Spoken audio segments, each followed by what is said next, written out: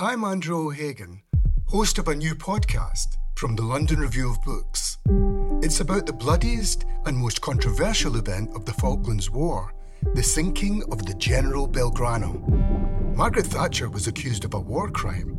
The truth would only emerge in the pages of a private diary. This is the Belgrano Diary. Listen wherever you get your podcasts. Twice.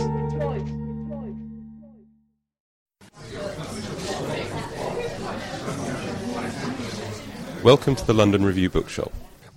I think one of my favourite stories in this book, and it's a very famous one about general relativity, is the lecture. I think Eddington gives a lecture, and somebody comes up and at the end and says, "Wow, only 3 people in the world really understand general relativity." And he thinks for a while, and he said, "No, don't be modest." He says, "No, I'm trying to think who the third person is." That, and I think that it really struck me. Yes, God, why on earth are you going to write a book about general relativity for the general public if that was the kind of mood about this theory? I mean, it is a very tough theory. What on earth made you think of tackling such a tough subject?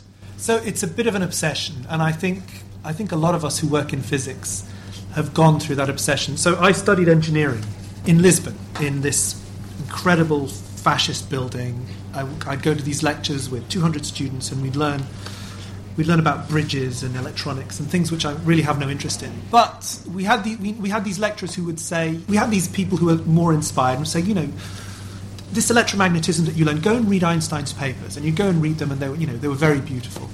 At some point, I decided that I wanted to teach myself general relativity, and I think a lot of us have done that. In a lot of universities, you don't learn this. And the fact that you teach it to yourself, first of all, means that you kind of commit to it in a way that you don't commit to lecture courses. And the other aspect of it was that there's this incredibly beautiful mathematics, which is what supposedly makes it hard, but actually is not that hard. There's this myth about it, which is if you just sit down and you learn it, you can actually do it, and then you can do all these amazing things, like the expansion of the universe and black holes. So I thought, look, it's been an obsession for 25 years. I had to give it a go and write about it. And I guess we should have a go at trying to explain what it is. So can we increase the number from 2 to 3 to maybe 30 to 40? What is at the heart of this great breakthrough that Einstein made? So this is the lecture, right? So we do the lecture now, which is the theory of gravity for 200, 300 years was very simple. It was this force where if you had 2 bodies, the more massive a body was, the more attractive this force was. And the closer these 2 bodies were, the stronger the force was. And that was a theory that Newton proposed, and it was fantastic because it explained everything. It explained why this is pulled down to Earth, why the planets move around the sun. But it wasn't perfect because it was basically, it had something magical about it. It was instant. The way that Newton formulated was that the force was instantaneous. And with Einstein, he'd figured out that things couldn't happen instantaneous. There was this kind of limit, which was the speed of light. Einstein tried to figure out how he could bring gravity into his understanding of physics. And to do that, he had to learn this bizarre mathematics, which is known Riemannian geometry, and he came up with general relativity. What is general relativity? The idea is that space-time, instead of just being a place to put things in and a clock to keep tabs on stuff, it has a life of its own. It's malleable, it moves around, it distorts. If you put something in space-time, it bends. If you throw something through this bent space-time, it'll feel these bends and curve. And so what you think is something pulling on something else is not really that. It's something bending space-time and then something feeling the warps of space-time. So general relativity is a theory of space-time. Space-time is kind of a participant in everything else and evolves like everything else. What I think is so amazing about Einstein is these thought experiments that he did, and the idea that you can't tell whether you're moving or not, or whether somebody else is moving, was the key to special relativity. But general relativity comes out of another sort of equivalence, that actually you can't tell the difference between whether you're accelerating or whether there's a force of gravity. Exactly. And that sort of was somehow key to his breakthrough. Totally key. So he comes up with his special theory of relativity in 1905, and he's working in a patent office. In 1907, he's still working in a patent office, and they commission a review from him, an article describing his theory of relativity. And he's sitting there and he hasn't figured out how he's going to incorporate gravity into his theory of relativity. And he dozes off, according to his description. And he has this vision or dream that he's falling off a house. And the statement he made, he described this in a speech he gave in Tokyo. If a man falls off a house, he won't feel his own weight. And it is true, right? It's the whole idea of free fall. If you're falling freely, you're falling freely. You don't feel any weight. If you're in an elevator, for example, and the elevator starts to accelerate upwards, you feel heavier. If it starts to decelerate, you feel lighter. And so there is this equivalence between motion and gravity, which was crucial for what he did. And what about, his relationship with mathematics, I think, is quite interesting, because, as you say, it's an important role that it plays in understanding how to develop this theory. But Einstein admitted that he wasn't the greatest of mathematicians. So how did he manage to incorporate the maths that he needed to make this thing work, if he wasn't so good at maths? No, he's a funny one, because he was quite good at maths at school, but he wasn't into fancy mathematics, so he would use enough mathematics that he needed to explain his ideas, his thought experiments, but that was it. And he'd get really pissed off if tried to formulate his stuff more mathematically. You know, he'd say the mathematicians have taken hold of it and made it completely incomprehensible. He had a more colourful statement, which I won't say here. Right. But the interesting thing is, he used just enough mathematics. He set off on his trek to try and formulate general relativity in 1907. By 1911, he was completely stuck. He didn't know how to move forward. And so he goes and talks to his mathematician friend, Marcel Grossmann, and he says, look, help me, I'm going nuts. You know, this is just killing me. And his mathematician friend says, oh, you need to learn Riemannian geometry. Gave him a paper by a guy called Levi Civita and a textbook. And he went away and he learnt it. And it's a bit like teaching it to yourself. It's like learning a new language, except he learnt a new language and then wrote this incredible novel from scratch, right? So, and that was a transformation in his way of thinking. And from then on, it was all about the mathematics. The mathematics was the key driver in his ideas. You know, something had to be mathematically beautiful to be acceptable. And it's kind of extraordinary that mathematics was waiting there for them to use. Some have sort of questioned whether really special relativity, there are many people who almost discovered it, Poincaré, others as well, yes, who were having these ideas. But I think many recognise that, well, general relativity is something really probably only Einstein could have done. Yeah. Although he went to Göttingen and talked to Hilbert, yes, and Hilbert then came up with very similar ideas from what I read in the book. Einstein had to tell him. Yes, but there was a moment, I think, of friction. It could have gone either way. If Hilbert had wanted to hold out and say, actually, but I finished it off. So the story is Einstein, it's 1915, he goes and visits David Hilbert, who was the great mathematician in Göttingen. And they have these conversations, and one gets the impression that Einstein didn't really understand what Hilbert was saying, and Hilbert didn't really understand what Einstein was saying. That's the trouble with physicists and mathematicians. We really speak very different languages. And anyway, so Einstein goes away, and I think this was around the summer. By November, all of a sudden he figures it out. And the amazing thing writing this book is you realise that between figuring stuff out and writing a paper was like weeks. You know, he wrote the paper in weeks. But around the same time, Hilbert had kind of realised what Einstein was saying and had found a completely different formulation, and had submitted a paper before Einstein submitted his paper to the Prussian Academy of Sciences. So for about a month or two, there was some tension until Hilbert wrote a letter to Einstein saying that actually, this is very clearly your idea. This is Einstein's theory, and it'll always be known as Einstein's theory. And, these will be Einstein's equations. And so, Hilbert very quickly conceded defeat. He didn't want to get into trouble. Yeah. And what about there were kind of bizarre ideas. How long did it take to really realise that these were the right ideas, and this is what was a very good new theory for how the universe looked? So there are two strands, right? There's the idea that there's this thing where you get this theory, and a lot of people realised very quickly that it was incredibly beautiful and very powerful. And so for about 12 years, it's what happens when someone comes up with a good new theory. There's what's called the low-hanging fruit. where people just come in and realize that there are all these calculations you can do and these predictions that you can make. So a German astronomer who was on the Russian front, this was around 1915, worked out the first calculation, predicted black holes for the first time. They weren't called black holes. They didn't realize they were black holes, but, he did that then. A few years later, a Soviet meteorologist and mathematician realized that Einstein's equation predicted that the universe was expanding. Then a Belgian priest did the same thing. So people were calculating things from this theory. But the thing that really clinched it was this English astronomer, Arthur Eddington, who was kind of enamored by the mathematics of these papers and realized that there was a prediction, and the prediction was that light would be bent by a massive object. In other words, if you put something in space-time, as I said, space-time is bent and light rays curve around. And Einstein had proposed this. The idea is that you look at some distant stars and you measure their positions, and then you wait until the sun is in front, and then you measure the positions of the stars. Except that the sun is too bright, so you have to have something which will mask the sun. You need an eclipse. Turns out there was an eclipse in 1919, in May of 1919.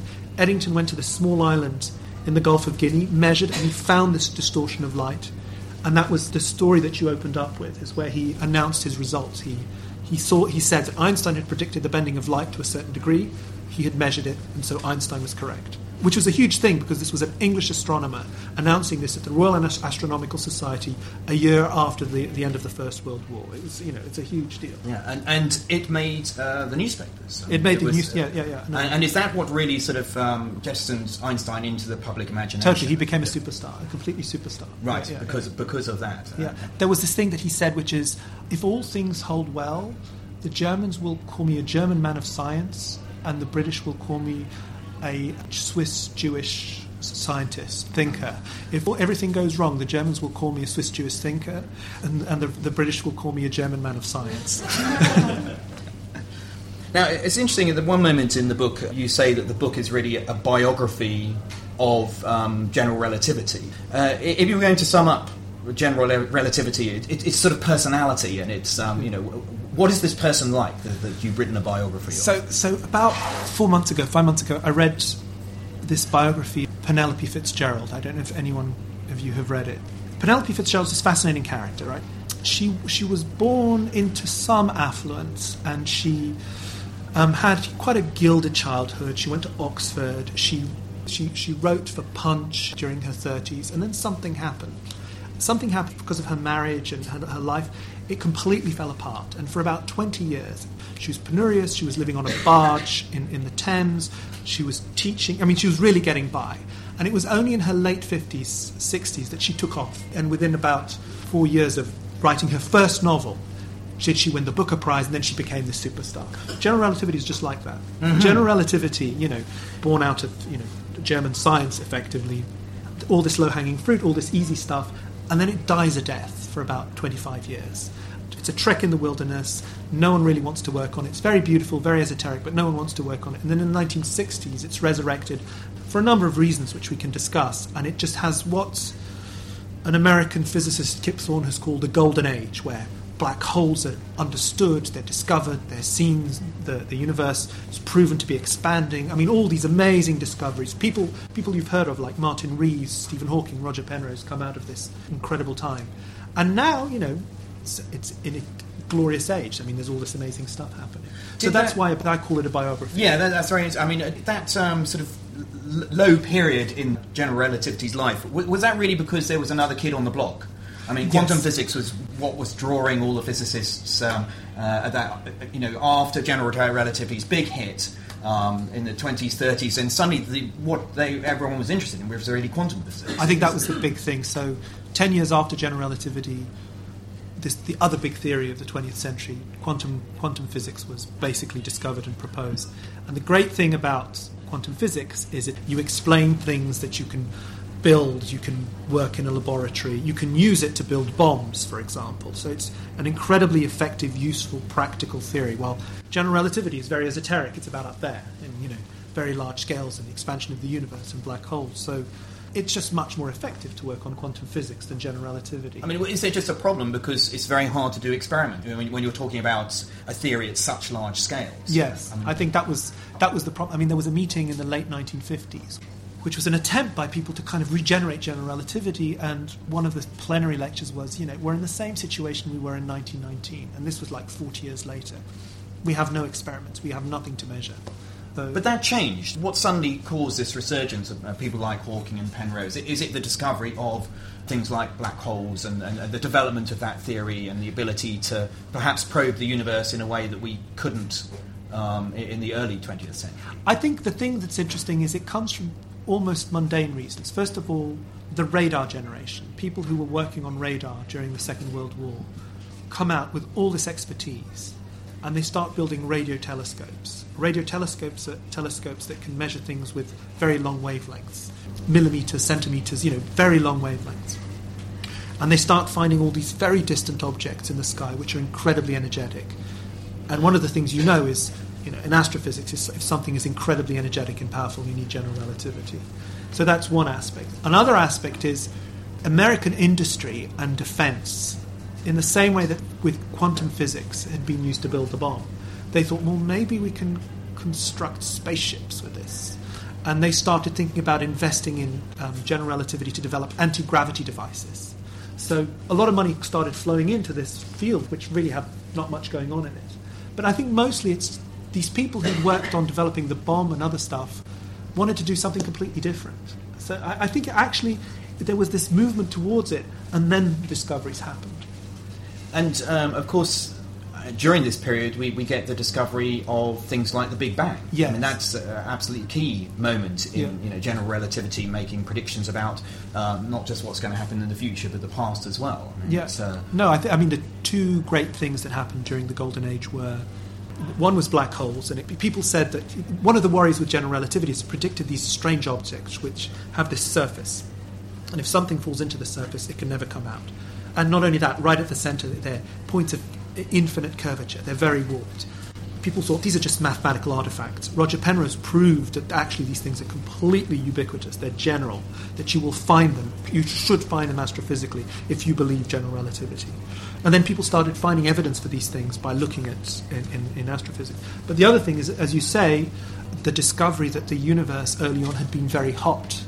Again, some radio astronomers, by chance, in 1965 found this afterglow from the very early universe. And of course, that transforms things, because now you have direct evidence that the universe was hot in the past. This theory of Einstein's, which predicts a hot early time, is the only thing that can explain it. But it's interesting that actually, as you've already mentioned, both of these ideas were already there right at the beginning of the theory of general relativity. That you have this guy on the front in Russia who's already seen that there's a solution which is a singular point which will be a black hole, and also the idea of there being a beginning and a Big Bang is interesting, and it's coming from a priest. And it's true. So the guy who came up with this idea of a hot beginning was a Belgian priest, the Abbé Lemaitre, and he took hold of Einstein's equations and he found that the universe was expanding, but he decided to push it as far back as possible, and he realized that the mathematic predicted that there was an initial moment, a Big Bang. He called it the primeval atom, which was an interesting problem because he was a priest, and so he was terrified that people would think that he was pushing this idea because he was a priest. So he went to great pains to write essays saying that this has nothing to do with religion, and this is in the mathematics. And it's true. I think this wasn't theologically motivated. It was really the mathematics that proved it. But people didn't like that idea. People never liked the idea of a Big Bang, and people still don't like the idea of a Big Bang. But I mean, it's interesting that Einstein, the theory as well, went into a little bit of a decline. But also Einstein too. I mean, he has this wonderful moment when he's in his glory days, and then he moves to Princeton. And in your book, you sort of describe how he sort of the end of his life is a little bit marginalised. And so what's happening there? I mean, why? It's quite funny. What is he doing? So there was something slightly schizophrenic about his attitude. On the one hand, he absolutely adored his theory of general relativity, and he saw it as the model of how theories should be built, which is based on mathematical grounds. So he spent 30 years coming up with these incredibly contrived mathematical theories which would try and incorporate general relativity and other things which didn't work, but it was driven by the mathematics. On the other hand, when people like the Abbé Lemaitre would sit down and just take hold of his theory, calculate and say, look, your theory predicts mathematically that the universe was expanding. he would say, he met him at a conference in 1927, and the Abbé said, "Have you read my paper?" And he said, "Look, your mathematics is correct, but your physics is abominable." And he just couldn't. On the one hand, he was very mathematically inclined. On the other, he became mathematically inclined. On the other one, he couldn't shake his intuition. And the thing is, he got a lot of his intuition right, but he got a lot of it wrong. So, he didn't believe the universe would be expanding, and he really fought against it until it was proven to him that it was. He didn't accept black hole solutions. He didn't think that they were possible. Really, although the mathematics was saying that he just believed that. He said it's a mathematical artifact, they would never form in nature. Right. And he even wrote a paper showing that they wouldn't form, which was wrong. They're beautiful examples of someone who really knows the power of mathematics, fudging the mathematics to try and get the result that he wants. I mean, one of the really interesting sort of stories for me, perhaps because it's when Einstein meets a mathematician, is when he encounters Gödel in Princeton. So Gödel was this logician who proved an amazing theorem in mathematics, the incompleteness theorem, that there are things which are true about numbers which we'll never be able to prove. I mean, he really had a massive effect on our subject. And he comes to Princeton at the Institute for Advanced Study, and Einstein and Gödel really get on. I mean, they walk to the institute together in the morning, chatting away. And then Gödel gets interested in these equations and comes up with some very strange mathematical solutions to them. Can you describe what they say? I can. So it's this thing that I love about Einstein's equations, which is, he proposed them in 1915. They're the same equations with which we work now, right? So anyone can get hold of them and try and figure stuff out. And so Gödel got hold of them and tried to understand if there were other solutions to these equations which weren't just the usual expanding universe solutions. And he came up with this bizarre solution, which is called the Gödel universe, which has a particular property, which is that you can travel back in time. In this universe, you can travel back in time. Now, there are two interesting things to say about this. First of all, again, Einstein said, okay, that's just a mathematical artifact. That has no reality. But that's a bit worrying because you have a theory of physics which predicts the existence of something. And why should you discard it just because you don't like it? But the interesting aspect about moving back in time is that it creates all these paradoxes. And the classic paradox is the killing your grandmother paradox, which is, suppose that you go back in time and kill your grandmother. If you kill your grandmother, you will never exist it. So which means you will never have been able to go back in time to kill your grandmother. And the point is that in Einstein's theory, there is the possibility of solutions where you can do that. So is that a problem in the theory? Or do you have to supplement your theory with something more? Do you have to forbid those types of solutions because they're paradoxical? I mean, I suppose he was having the same sort of thoughts about black holes. That, you can't go back in time, and surely black holes are ridiculous. Exactly. But now we've discovered black holes. So, should we be open to the possibilities that these solutions that Gödel came up with, perhaps we do have to do away with causality? I mean, that's one of the reasons that we say nothing can travel faster than the speed of light. Well, actually, there are solutions to his equations where things do go faster than the speed of light. If you look at it from one direction, but if you look at, the classic example I think that you're alluding to is, suppose you take a bit of space-time, right, and you move from here to here, and it takes quite a while. Now you fold space-time like that, and you construct a wormhole. So you go very quickly from here to here. It'll look like you've travelled very quickly along this direction, but you've only travelled at a normal speed through here. So I think that's what you're probably alluding to. Well, I'm also alluding to solutions. There are particles which I can't remember what the name Tachyons. Tachyons, exactly. Yes. Tachyons. So I mean, those are solutions that are possible. But we say that these things are not going to exist because they would kind of mess with our ideas of. But is there a point in the future where maybe we have to give up with on this sort of idea that maybe you can go back and kill your grandfather, and something is happening to split off the universe into different. It's possible. I don't know. Then you start entering the even more esoteric world of what general relativity has created. Yeah. Now you call the book, interestingly, The Perfect Theory. Yes. Why do you call it The Perfect Theory? Okay, because I love it. So Yeah. But don't you work on trying to perturb this theory? I try to figure out if it's correct, but that's what you should do. Yeah. I think just to echo what I said. He comes up with this theory 100 years ago, and it's still the same theory. Mm-hmm. It's not like, for example, a few years ago you heard about the discovery of the Higgs. Phenomenal theory. It's the standard model of particles and fields. It works incredibly well, but it's a theory that has grew by increments. There was quantum physics in the 1920s, and then there was marrying that to special relativity in the 1930s. And, there were all these steps that led to the theory that it is now, and it's quite a messy theory, but it works incredibly well. Einstein's theory was there. He writes this paper on the 22nd of November. He presents this theory, and that's the theory. It hasn't changed. So there's something kind of perfect about that. Yeah, that's extraordinary. But do you think that maybe we're a little bit too respectful of this theory because it's working so well that...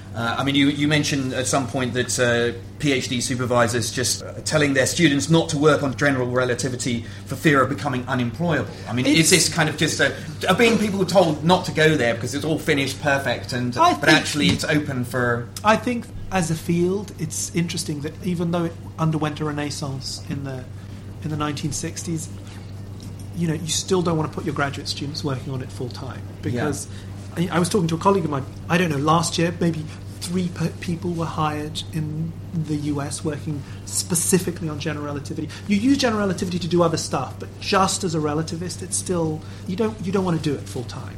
In some sense, we know that things aren't perfect. No. Because we know that general relativity and quantum physics have got a few problems. They don't mesh. If you take the universe back to the Big Bang and suddenly the very large intersects with the very small, and things are just not adding up. So something's got to give. So It's true. What do you think's got to give? Is this going to be still there? Depends on who you talk to. Right? It depends on who you talk to, and it's very interesting. So most people think that general relativity is just an approximation when you go to very small scales, and that there are different variants. There are some people who actually think that space and time don't really exist. That's very interesting. You call them an emergent It's an emergent thing. And the description, which is wrong but roughly good, is that it's a bit like talking about water. Water's made of molecules, but yet we describe water as a fluid. But actually, we should be careful because that's not what it is. Water is an emergent thing.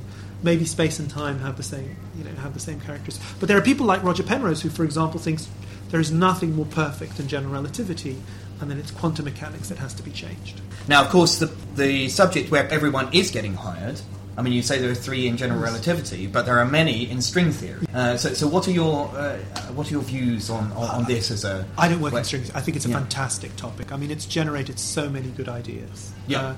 It's one of these things. There was a backlash a few years ago against string theory because it's claimed that it hasn't made any hard predictions, a bit like Einstein predicting reflection of light at Eddington then measured, or Higgs predicting the Higgs boson. But someone came up with a brilliant example, which is Democritus predicted atoms 2,000 years ago, and it took 2,000 years for us to see atoms. It's an incredibly hard topic.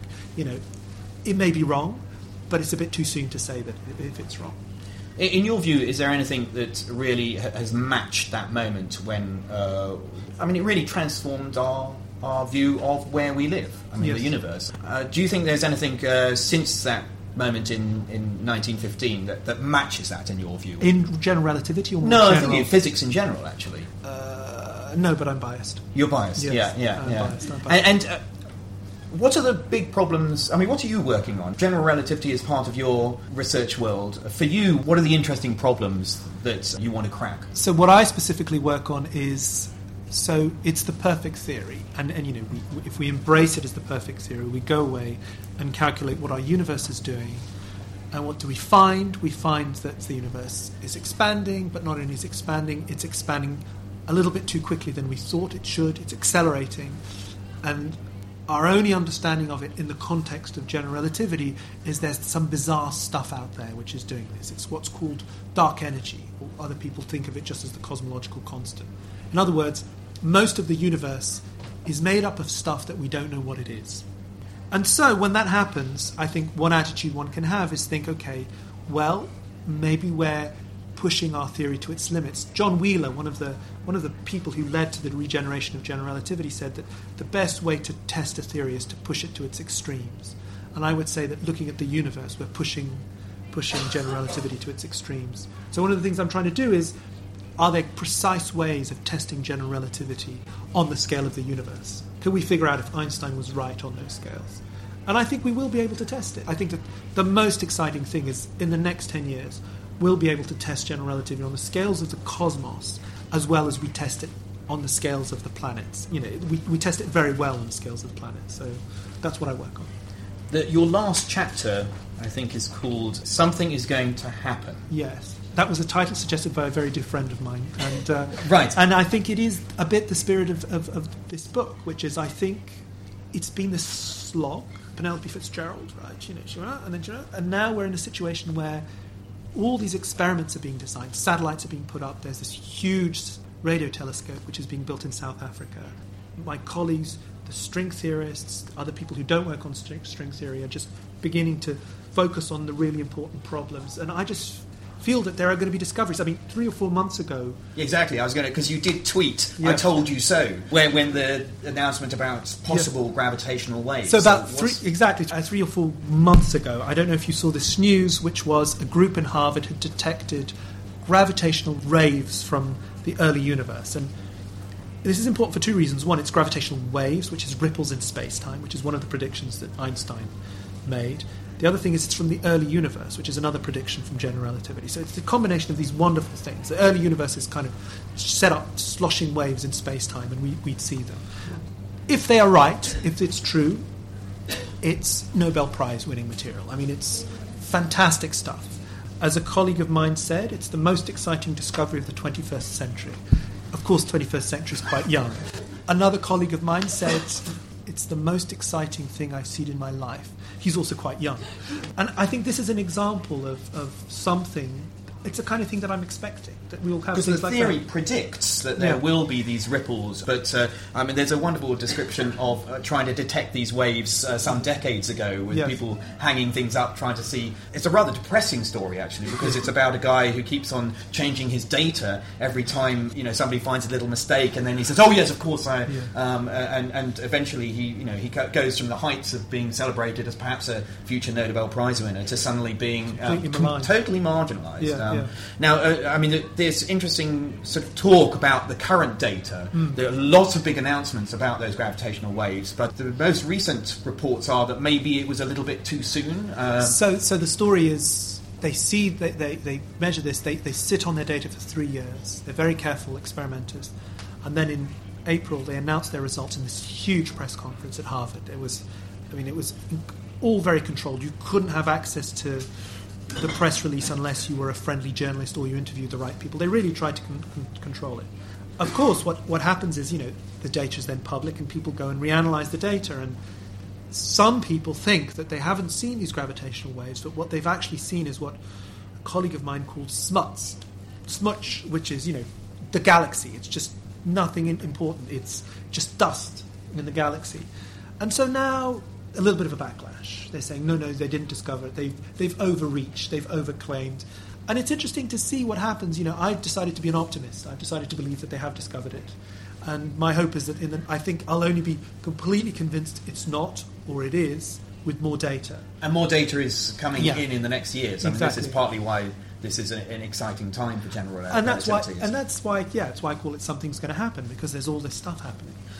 So we're going to have some time for some questions. There's a microphone ready. I already rather dangerously asked Twitter whether there are any questions. So we've got a few that have come in already. One was how to explain general relativity to my 6-year-old. Oh my God. But if you were going to try and capture perhaps let's do the Guardian version where you have to explain to an under 10-year-old. What sort of things do you pick on to try and excite somebody who make the next great That's breakthroughs? I couldn't give a good answer now, but I would try and use the analogy which is the rubber sheet analogy, which is, imagine that you have a rubber sheet and you put something heavy in this rubber sheet, and then you roll a marble in that rubber sheet. It'll curve around, and you'll think that there's the marble is being pulled by that ball. That looked like a force, but it isn't the force. It's the effect of the rubber sheet. Now imagine that rubber sheet is space and time. So I would try and formulate it that way. Right. I'm sorry. There was also a question about whether these gravity waves travel faster than the speed of light. No, they don't.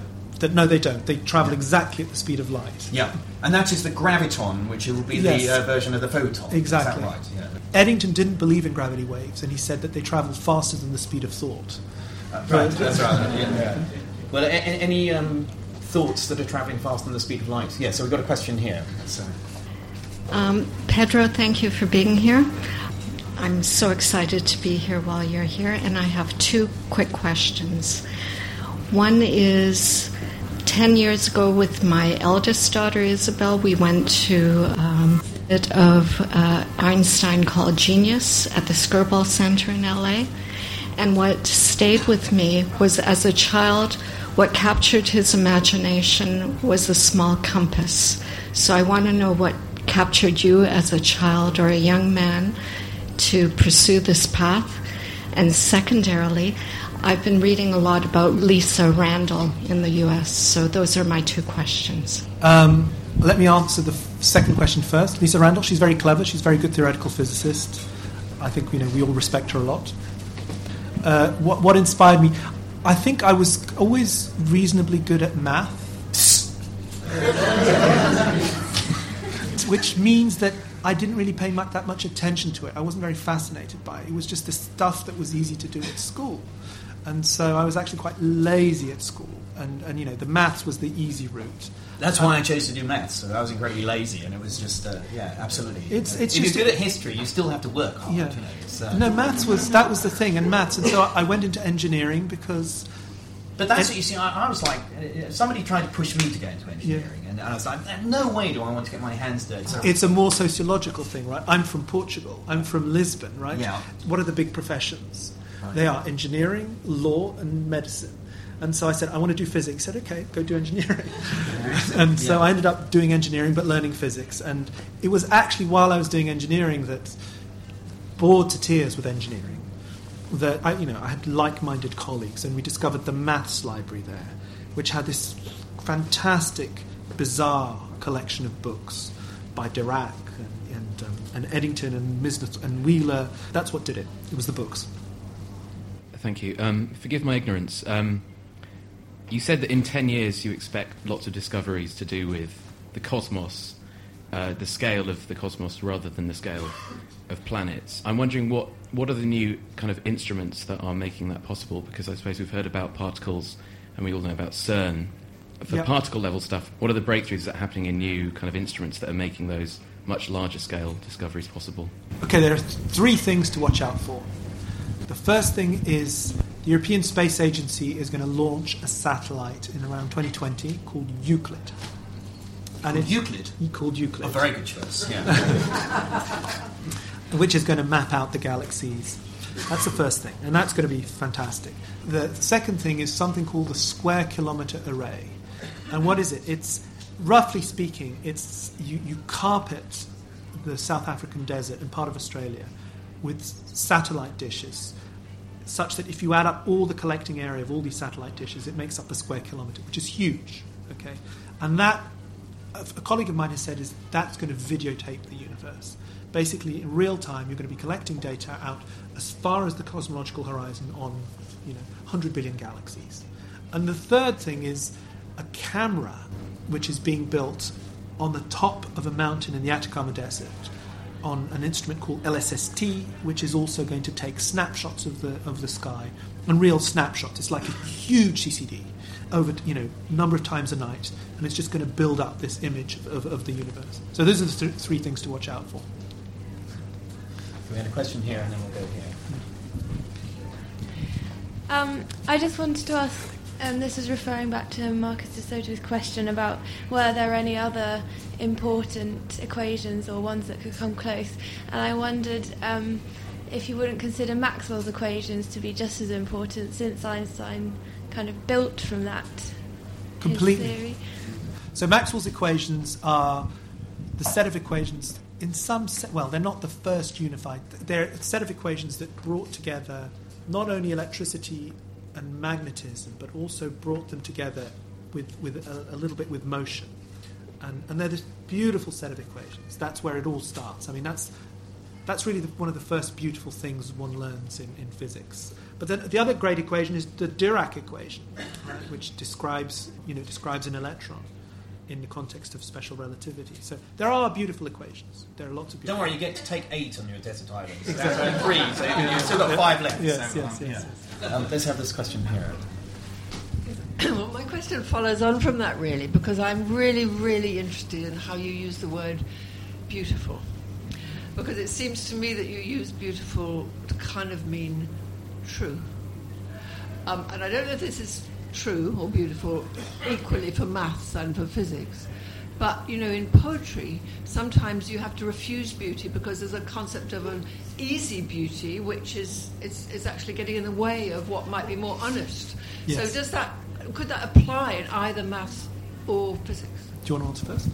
I think it's a very interesting, because in mathematics, I think more than anything, you see, poor old Pedro has to sort of match up with what the physical universe is like, and I get to play with any sort of universes. So we generate different geometries which may not have anything to do with geometry here, and I think the aesthetics is a very important part in what I choose to talk about, because I can get my laptop to generate true theorems of mathematics, but I wouldn't call that mathematics. A mathematician is making a lot of choices in the journey that they want to take their reader or the audience on, and so I'm actually finding bits of mathematics which have those kind of gritty moments of, where something changes dramatically into something else, and those will motivate what excite me to investigate, and will have a very similar feeling. You'd want that sort of tension between things being kind of wild and chaotic and not quite understandable, but then you can actually grasp them. And I think I remember a moment when I had a conjecture which I've been trying to work on for about 10 years, about some symmetry in an equation, and I just couldn't make it work. And then my graduate student came rather sheepishly, and he was talking about his work, and then this example came out and said, and your conjecture is completely false, and showed me an example where it had gone wrong. But actually, what was exciting was that it made things much richer in the end, because it created a sort of texture to the whole theory. There are some places where things go well and some where they don't. So I think sometimes that grit, there's beauty even in that grit, just as in poetry. So I think in physics we use these almost neoclassical concepts of beauty and elegance, but I think we have to be careful of what we mean by that. So the colleague of ours, Nima Akani Hamid, recently made this statement, which is when we mean beauty, what we really mean is durable. There's something durable. There's something like you've come up with an equation that really will withstand the test of time and is just applicable generally, and it's fantastic. Having said that, it turns out that, for example, the mathematical theory that describes the Higgs particle and the Standard Model, while fundamentally it's beautiful, the actual implementation is actually quite ugly. It's quite messy. There are a lot of parameters. And so the real world steps in and says, yeah, it would be great if there were all these symmetries and it was all... But it's still fantastic. And it's amazing that we can calculate things so well. So, the real world kind of steps in. A really intriguing subject here. I was just curious, so you mentioned that some people believe that space and time are perhaps don't exist and they're more emergent properties. Well, one of the ramifications, which is interesting, it's been developing over the last few years, is we've developed all this mathematics to do calculations to predict things. For example, to predict how many Higgs we should find in LHC, in the particle accelerator. But maybe we have to think of a different type of mathematics. Maybe we have to think of a mathematics which doesn't depend on positions and time in a way that physics has depended. Maybe we have to throw away, it's what's called locality. Maybe we have to just jettison this locality. And then, there is a current of thought which says, no, what we have to talk about is we throw stuff in and we throw stuff out, what happens. And that's what are known as scattering phenomena. Maybe there's a way of describing this without talking about what happens inside. It's not like a particle hits this one and does that, or something happening locally. All we know is stuff goes in, stuff goes out. There's something that happens here. The physics that the mathematics we've got to use to describe what's going in cannot use the concept of space and time. So that's one of the big implications. People thinking in a completely different way. And it turns out that there is, in some cases, people have been able to do that, and the mathematics simplifies dramatically. Calculations which are pages and pages and pages turn out to be incredibly simple. I mean, it's very intriguing that Einstein was quite lucky to have mathematics that had been developed 50 years earlier by Bernhard Riemann waiting there, just the right thing to... And Ed Witton has said that somehow we're actually in the reverse situation, that we've discovered 21st century physics, but we don't have the maths yet. I think one of the wonderful things is, we have some friends and colleagues in the audience who work on string theory who've actually proven and predicted stuff for number theory, for pure mathematics, basically starting from physics, and it's very interesting. The first book, Music of the Primes, there's a story just about how trying to predict prime numbers and quantum physics seem to have some resonances with each other. I was going to ask what your view was on entropic gravity or emergent gravity. Perhaps you could explain what entropic I wish gravity... I could. It's a kind of gravity that comes from information theory by someone, it's a very renowned string theorist who decided to rephrase gravity in terms of information theory and entropy. That's all I'm going to say. And about a few years ago, he published a paper, and it was everywhere. New Scientist, Scientific American, and it really took off dramatically. It's kind of tailed off. I mean, there hasn't been great progress since those first, that first year. They've got a lot of funding to study it, so if something's there, they'll find it. I was wondering, listening to you, has the Big Bang theory been universally accepted? And is it possible to build all these further theories on top of it, yes or not? First question. And second question is, I just don't know what are those primitive or early universes you refer to. Can you please tell us? Let me qualify the statement, which is, yes, the Big Bang theory has been universally accepted in the sense that we live in an expanding universe which is much hotter in the past, and it basically explains many things. So it's been universally accepted. So that's the first statement. What I meant is the early universe is when the universe was much hotter. It's our universe, but it's much hotter. It's not a different universe. No. Firstly, I loved your reference to the Euclid satellite, because I love the idea that Euclidean geometry is still being referred to, and I wonder if there'll be an Einstein equivalent sometime, a couple of thousand years in the future. My question's sort of a broad one, and it's really where you think the balance lies between experiment and maths and thought experiment and maths, because it's very striking that a lot of Einstein's theories came out of a thought experiment that was rooted in real-world examples, and arguably some of the early quantum mechanics came out of thought experiments. I wondered if you felt that recent maths, and I'm thinking of the recent theories around string theory, have developed to the points where they are not expressible in thought experiments. Whether you think that's a problem or it's a step ahead. I don't think it's a problem, because I think that happened quite a while ago. In the development of what we now call the standard model, we left intuition far behind in the 1930s, and it's worked incredibly well. I don't see it as a problem. Where the balance, I'm totally agnostic on that. I mean, I love maths, and I do think that there's a lot to. I think the thing is, I love you. I think you've got to follow mathematical reasoning. You can't stop because it becomes esoteric. I mean, you've just got to push it as far as you can to its completion to see where it goes. And so that's why, I think the string theorists should be left alone to do their thing. I want to ask whether the general theory of relativity is dependent on space-time that has got 3 dimensions of space and 1 of time, or whether it could be more general. It could be more general. You can, and there are formulations. There are formulations, and for example, people in string theory work with a theory in 11 space-time dimensions. So you could have, you could have lots of dimensions, and then the question is, where are those dimensions? Where have they gone?